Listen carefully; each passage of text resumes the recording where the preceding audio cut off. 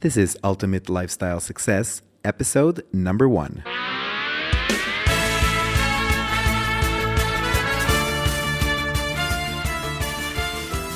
Welcome to the Ultimate Lifestyle Success Show, where you'll discover practical steps to achieving a fulfilling lifestyle. Find us online at ultimatelifestylesuccess.com. I'm your host, Joseph Rose. On this episode of Ultimate Lifestyle Success, we discuss some practical steps for achieving lifestyle success and ways to eliminate the roadblocks that are disempowering you from living life on your terms. Why is it important? Living the lifestyle you deserve is sought after by many, but achieved by very few.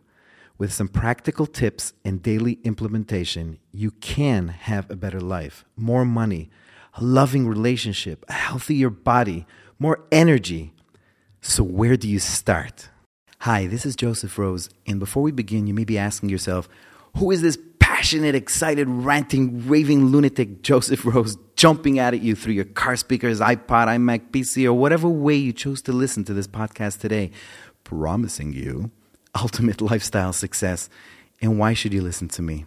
So let me start by sharing with you a little bit about myself and the desire that drove me ultimately to having the privilege of being with you here today.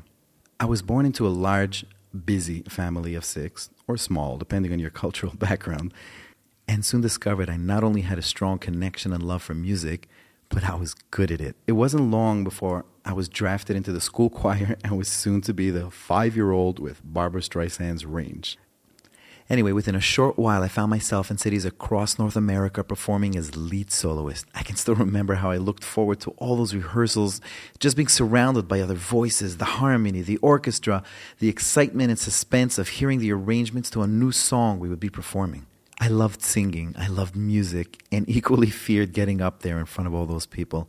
I was so nervous that everything should go perfect. Every note should come out just right. And of course, there was always the fear of hitting those high notes flawlessly. It had to be sung. It was not enough just to reach or hit the note. And I was incredibly shy. It was intense. I was intense. Music meant everything to me.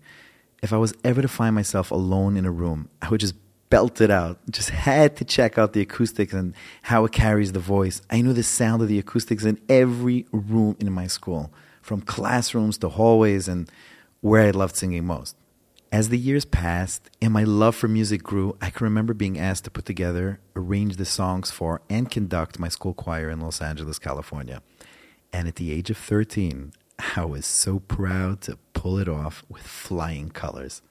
Now, unlike the conventional route in the music industry where you put out an album and then get concert dates to promote it, at the age of 15, I was singing live in countries around the world through word of mouth and just enjoying the music until that day.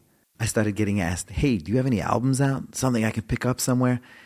I think it was about the same time that subconsciously, I was not just asking myself the same question, but I actually saw that album in front of me as if it already existed. There were only the mere logistics of making it a reality. I think I have always been this way since I was young. As soon as I visualized something in my head, it was only a matter of time before I found a way to make it happen. The word impossible was never in my dictionary. There was always a way. It was just a question of how bad do you want it? I truly believe if the will is strong enough and the passion behind the reasoning and purpose of your desired outcome is there, nothing can stop you from achieving or attaining it. That being said, the new project had begun. Who would produce it? How would it end up on store shelves? Didn't care. I just had faith that everything would fall into place.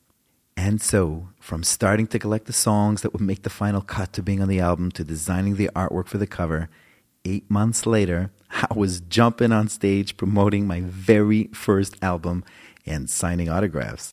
I can still feel that proud sense of accomplishment now, 14 albums later, as if it were yesterday. I had produced my own album at barely the legal drinking age in America. Okay, I didn't sell millions of copies, but I would never in a million years trade those intense emotions of excitement, anticipation, and gratifying experience for the world. Plus, in essence, it was my greatest success because it opened doors for me everywhere, which led my next album to be produced and distributed by some of the largest names out there in the industry.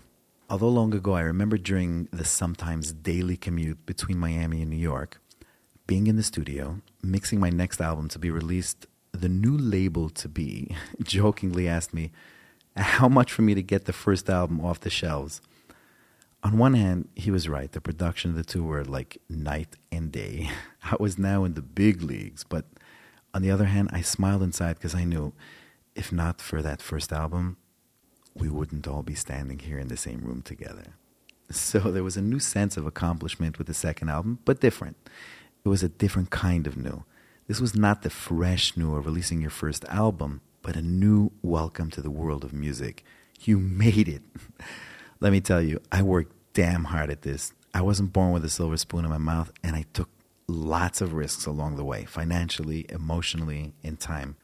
It was my true love, and I not only embraced it, it was my oxygen. Music was my life. But with that came the greatest fortune of all. I got to connect with people. I soon learned that with music came a huge responsibility. People's hearts.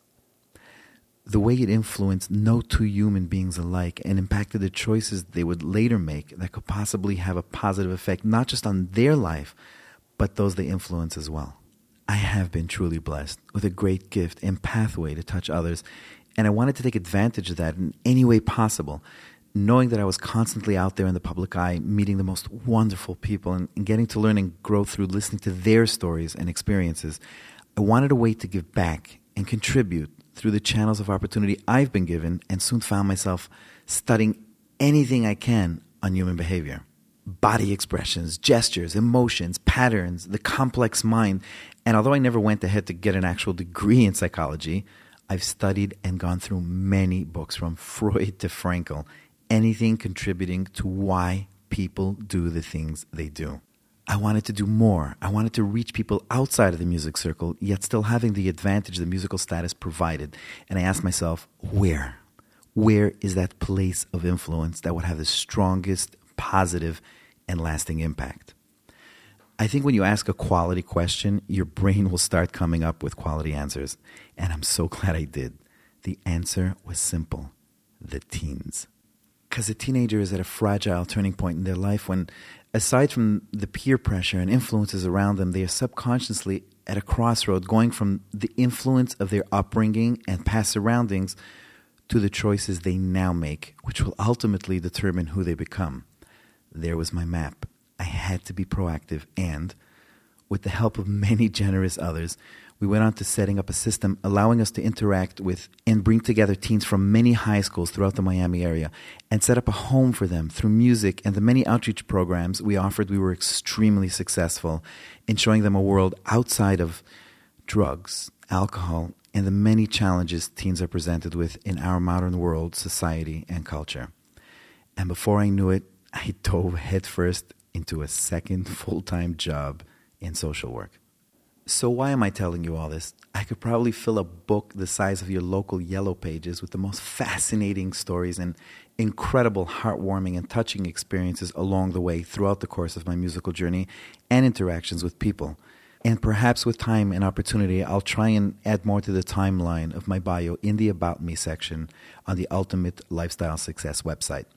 But for now, I wanted to give you a slight introduction to some of my past, not to impress you, but to impress upon you, and hopefully have the opportunity to impact your life through some of my experiences with all the possibilities that lay before you.